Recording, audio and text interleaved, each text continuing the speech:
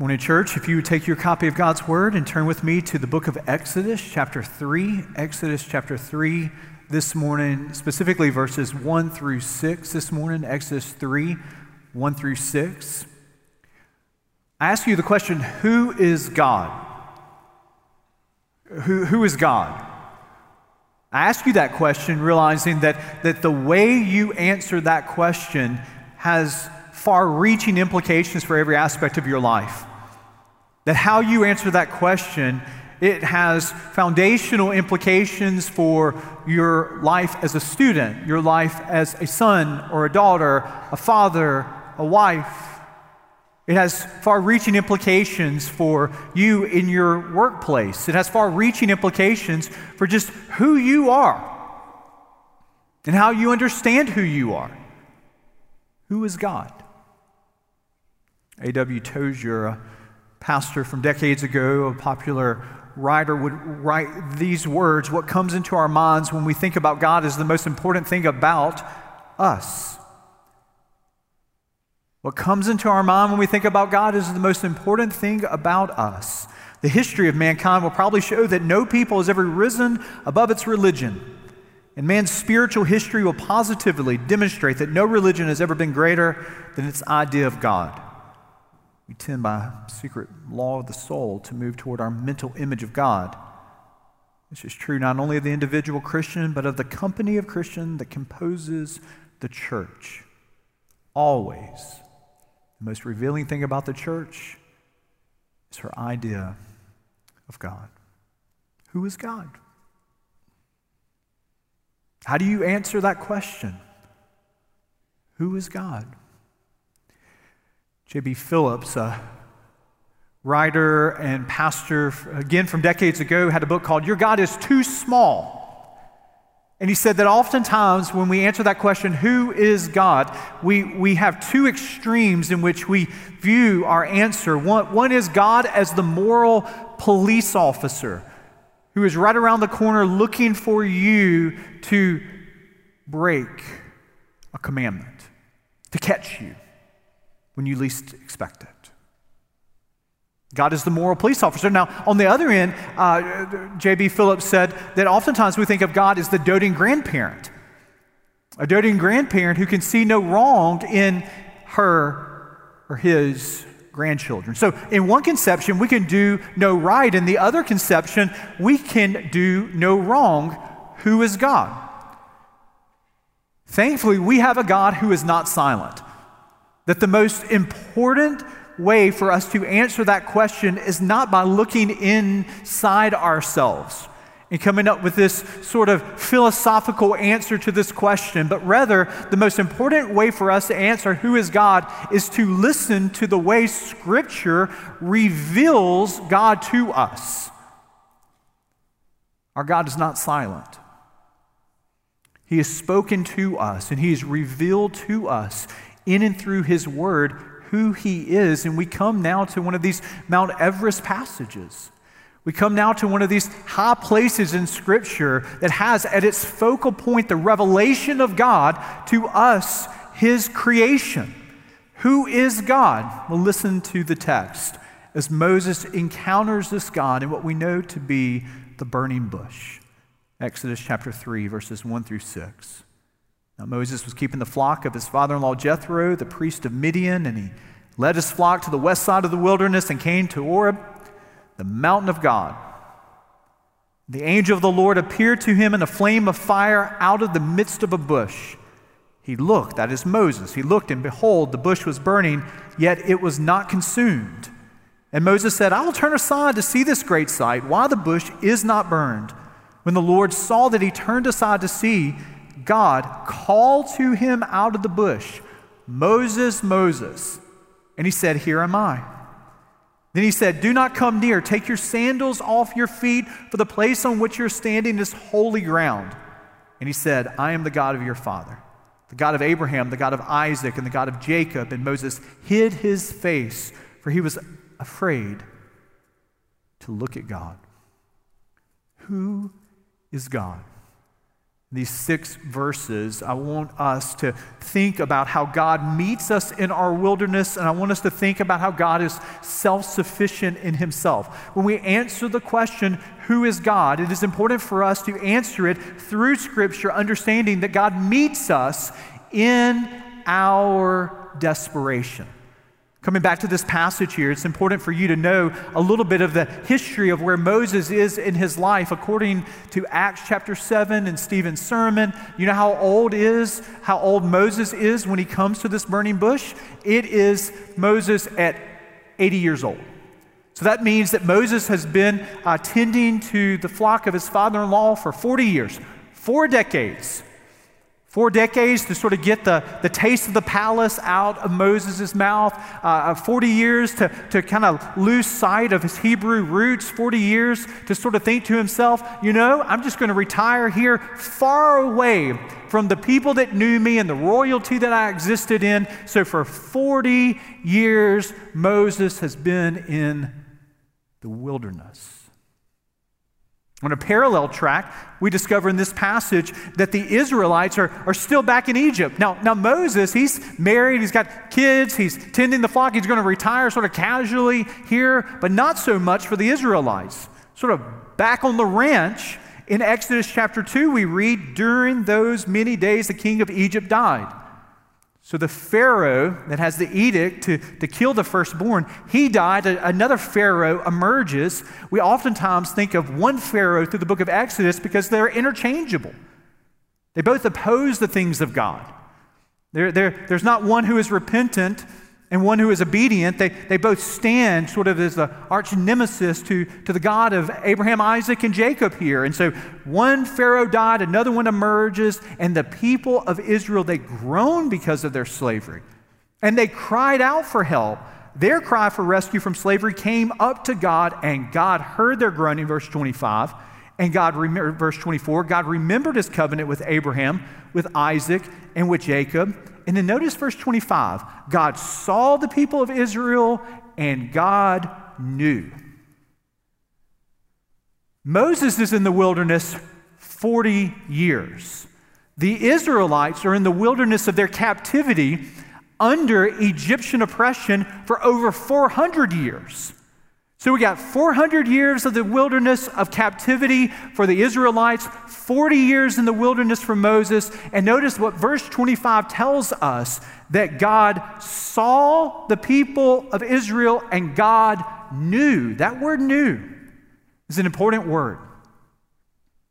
I mean, it seems to be a lazy word in English. It seems to be a word that just means mental apprehension, mental comprehension. You know someone's name.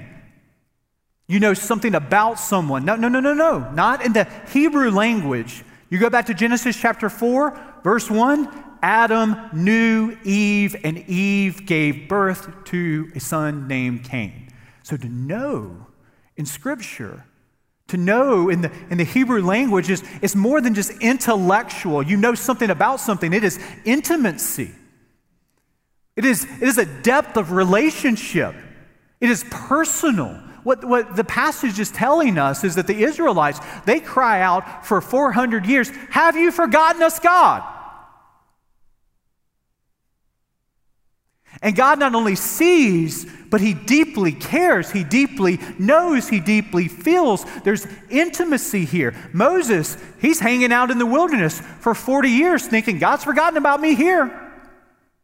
But it's there, not when Moses goes looking for God, not when Moses has this long journey trying to find God. No, God meets Moses in the wilderness, and God meets the Israelites in their captivity. God, in his sovereignty, comes to them in their greatest need. And I think it's important for us to know that God still meets us when we might be tempted to think he has forgotten about us. Oh, it's not 400 years. It might not be 40 years. But there's some of you that are wondering, over the last months, where has God been in the midst of my cries, my groanings, Maybe the past years there's been difficulty that has intersected your life, and you're tempted to say, God, why have you forgotten me? God, why have you left me in the wilderness here? Where are you in the midst? And what we need to be reminded is that God meets us even in the captivity of our depression. And God not only sees, but God knows. Maybe it's not the captivity of depression, but maybe it's the captivity of a health crisis, and God not only sees, but God knows. Maybe it's the wilderness of a family struggle, and God not only sees, but He knows. Maybe it's the captivity of uncertainty, and you're tempted to say, God, where are you in the midst of my difficulty? Where are you in the midst of question marks without sure answers? And God not only sees, but God knows. Over these past months here in Birmingham, at least, there's been a little bit of chatter about 2 Amazon distribution centers, one going in at the old Century Plaza Mall, one going in out at Bessemer.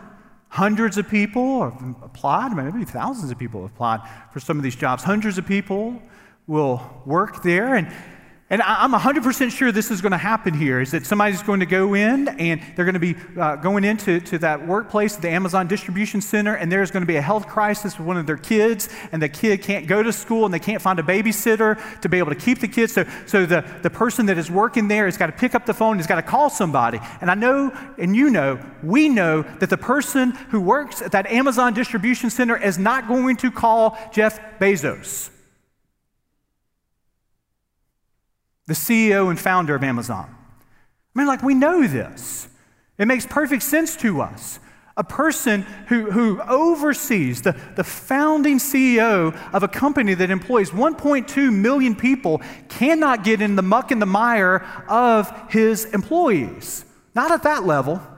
Not at the granular level. Yeah, there are going to be health crises in the midst of those people. There's going to be difficulty in the midst of those people here. But the CEO has got to remain above that. Can't know all the details of 1.2 million people. But what Scripture tells us is that there is a God who sees and knows the details of 7.8 billion people that live here on this earth. And any and every one of them that cries out to Him, God, where are you in the midst? And you fill in the blank. He knows and He sees you in the midst of grief, in the midst of uncertainty. He has not forgotten you. And this is good news, that we serve a God who is intimately involved even when you feel that He has forgotten you.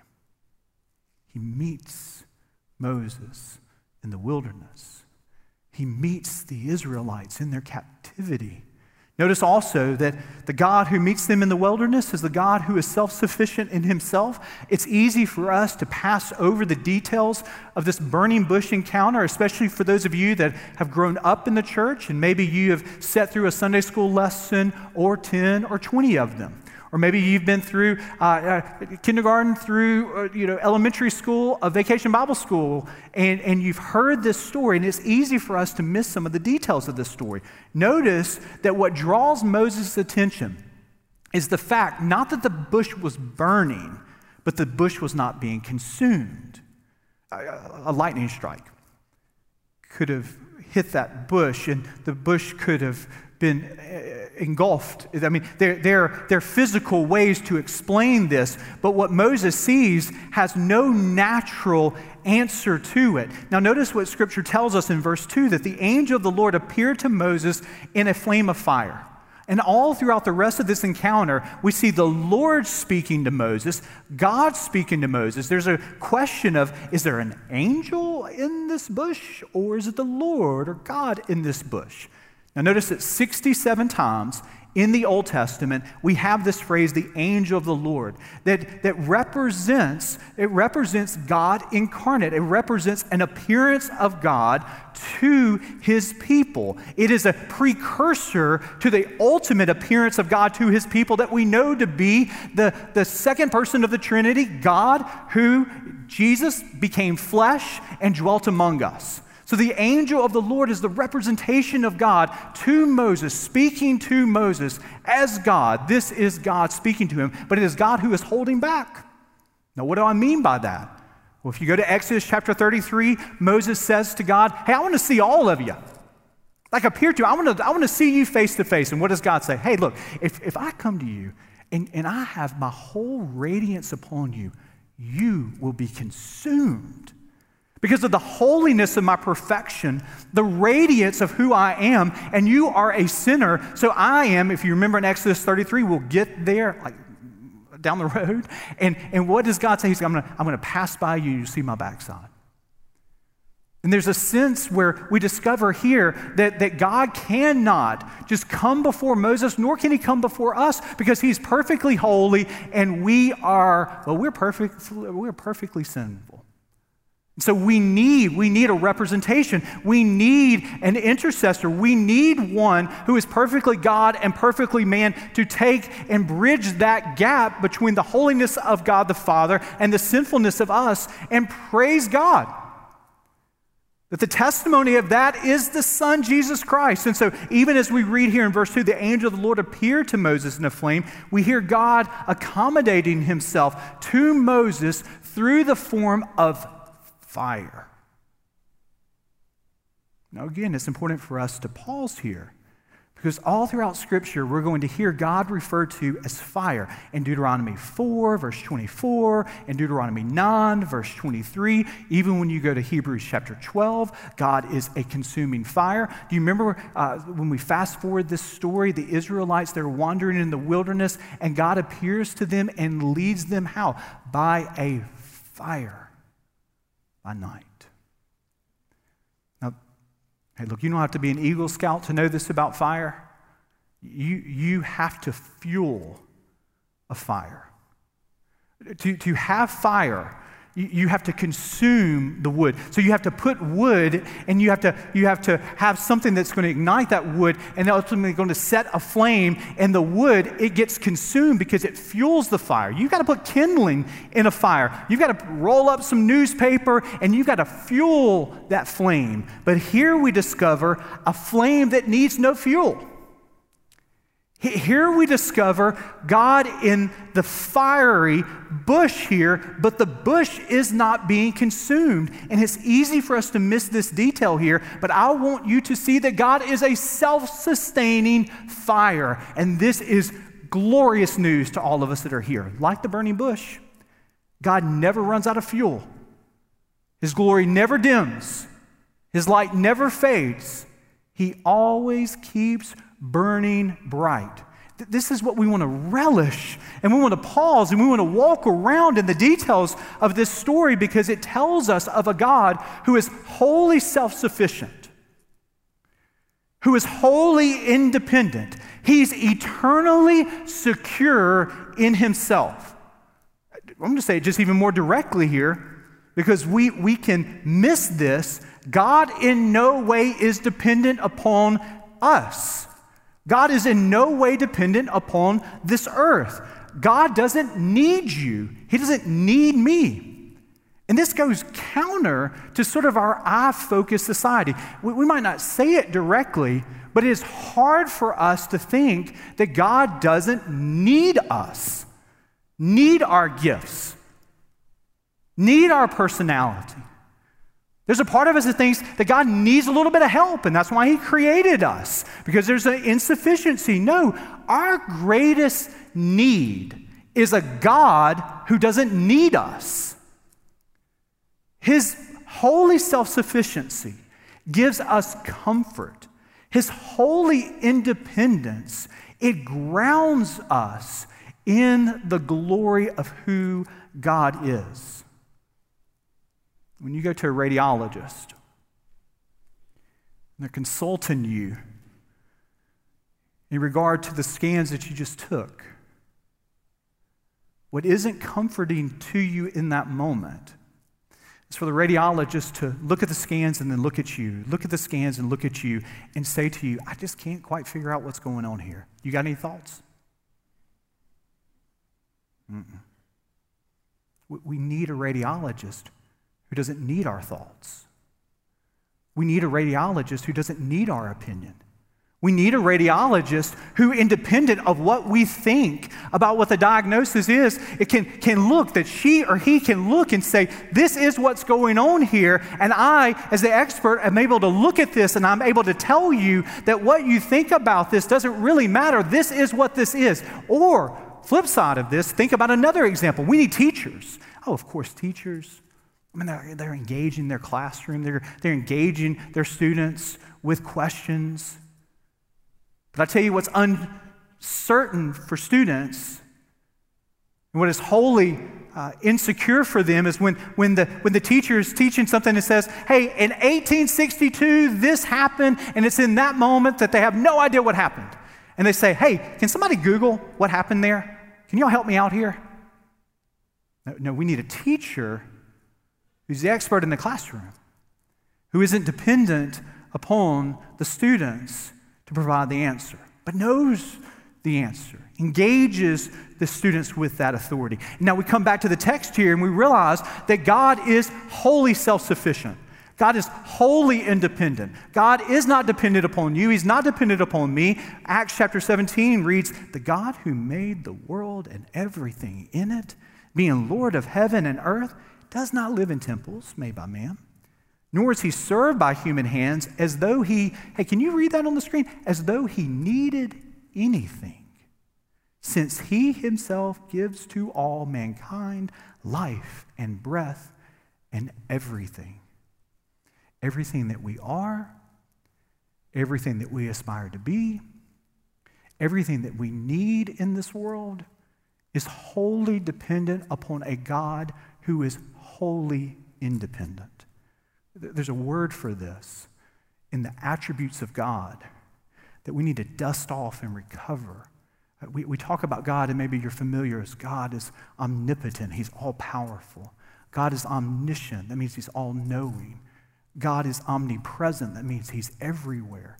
And a word that we don't hear, but it's a word that's been passed down the church, is the aseity of God, A-S-E-I-T-Y, the aseity of God, the independence of God, the self-sufficiency of God. This is what we're relishing this morning. Only a God who doesn't need us is worthy of our worship.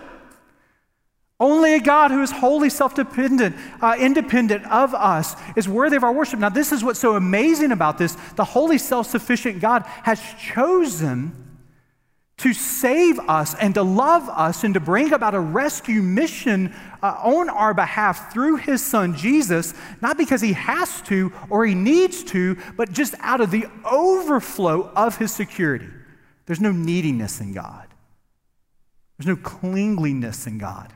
There's no codependency in God where he finds his identity in you or in me. No, it's rather the response of Moses, where he says, Moses, Moses, calls him twice there, this sign of calling to him.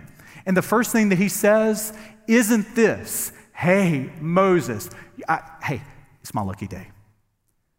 You would never know how hard it is to track you down. You would never know how big this wilderness is. I've been looking for you for 40 years here, and finally I've caught up. Everybody's talking about you. Everybody's saying how you're such a great leader. Everybody's talking about how you're so wise and how you're so courageous. I really need your help to come back to Egypt and help me get these people out of this bind. No, that's not what he says to Moses. You know what he says to Moses? Hey, you're on holy ground. Take your shoes off. Your response, worship. Your response, know the holiness of this moment here. And what does Moses do? He hides his face because he recognizes his finitude to the infinity of God. He recognizes his imperfection to the holiness of God. And this is a great truth here that Moses is going to have to learn. God is not calling Moses to do something wondering, can I do this through Moses? No, only because God doesn't need us are we free to trust him. Only because God doesn't need Moses to do this is Moses free to trust him as he does what God calls him to do. Now, this is a hard thing for us to learn. We're almost having to relearn this every day. That God He's not dependent upon us.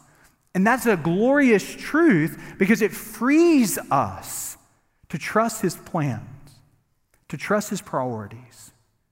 Because His plans and His priorities, they don't rest on the shoulders of you and me. Yes, He calls us. Yes, there's a response that we have. But know that the holy, self-sufficient God doesn't have the fate of human history riding on your shoulders or my shoulders. And that's good news. Because our shoulders are weak. We can be fickle and we can be impatient. And we're imperfect humans here, but He is perfectly faithful. He is totally consistent, and He doesn't need us, but oh, how we need Him. Every hour we need Him. And the story of Moses is learning to trust in a God who is wholly sufficient. Boy, it's easy for us to miss this. It's easy for us to pass over this. We often live as if tomorrow depends upon our every move today. We so often feel as if the weight of the world is on your shoulders and on my shoulders. But can I tell you some good news this morning? You don't have to have the weight of the world on your shoulders when you know that God has the whole world in His hands.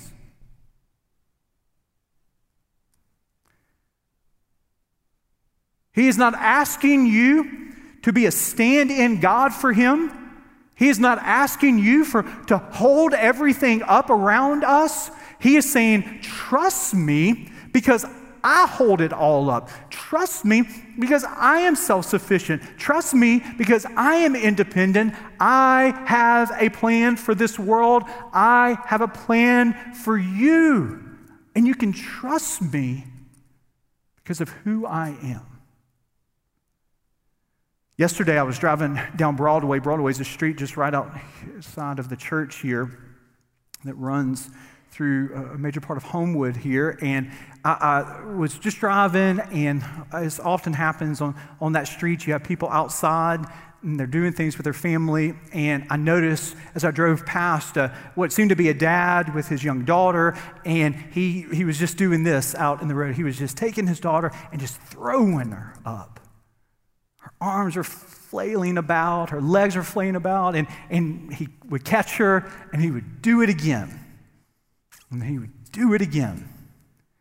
Now, I've got a 15-year-old, a 13-year-old, and a 9-year-old, and it felt like just the other day that I was doing that with my own boys, and I remember so vividly, I would throw them up, and they would go up as high as I could get them, and then I would catch them, and they would say, "Daddy, do it again.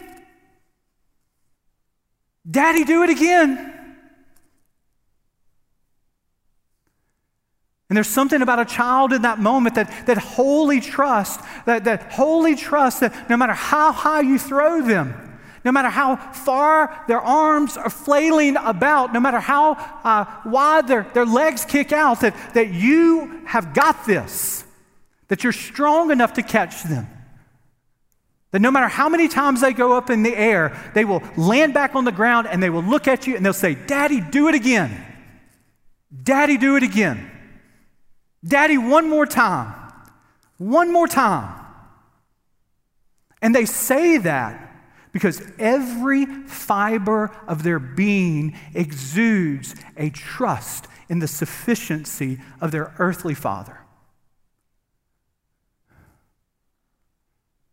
For some of you here, just as we sung,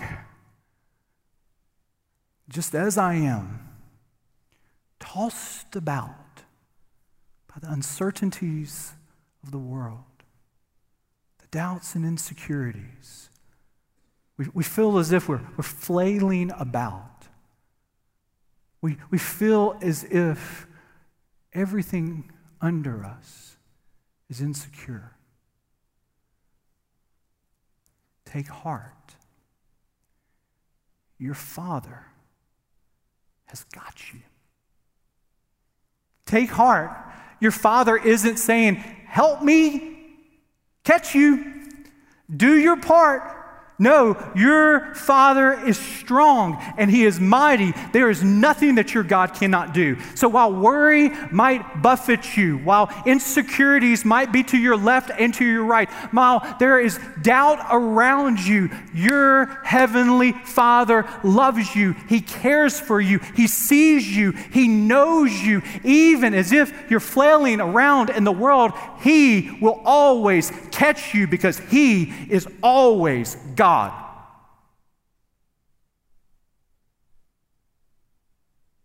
Let us pray. So it is, God, that we come to you, relishing the truth that you are God, wholly self-sufficient, wholly independent, not dependent upon you, any of us that are in this room, but yet you choose freely to love us, to send your Son to pay the perfect price for our sin. Out of just the overflow of your sufficiency, we receive your love and your care. We are grounded in who you are. So much around us can seem uncertain.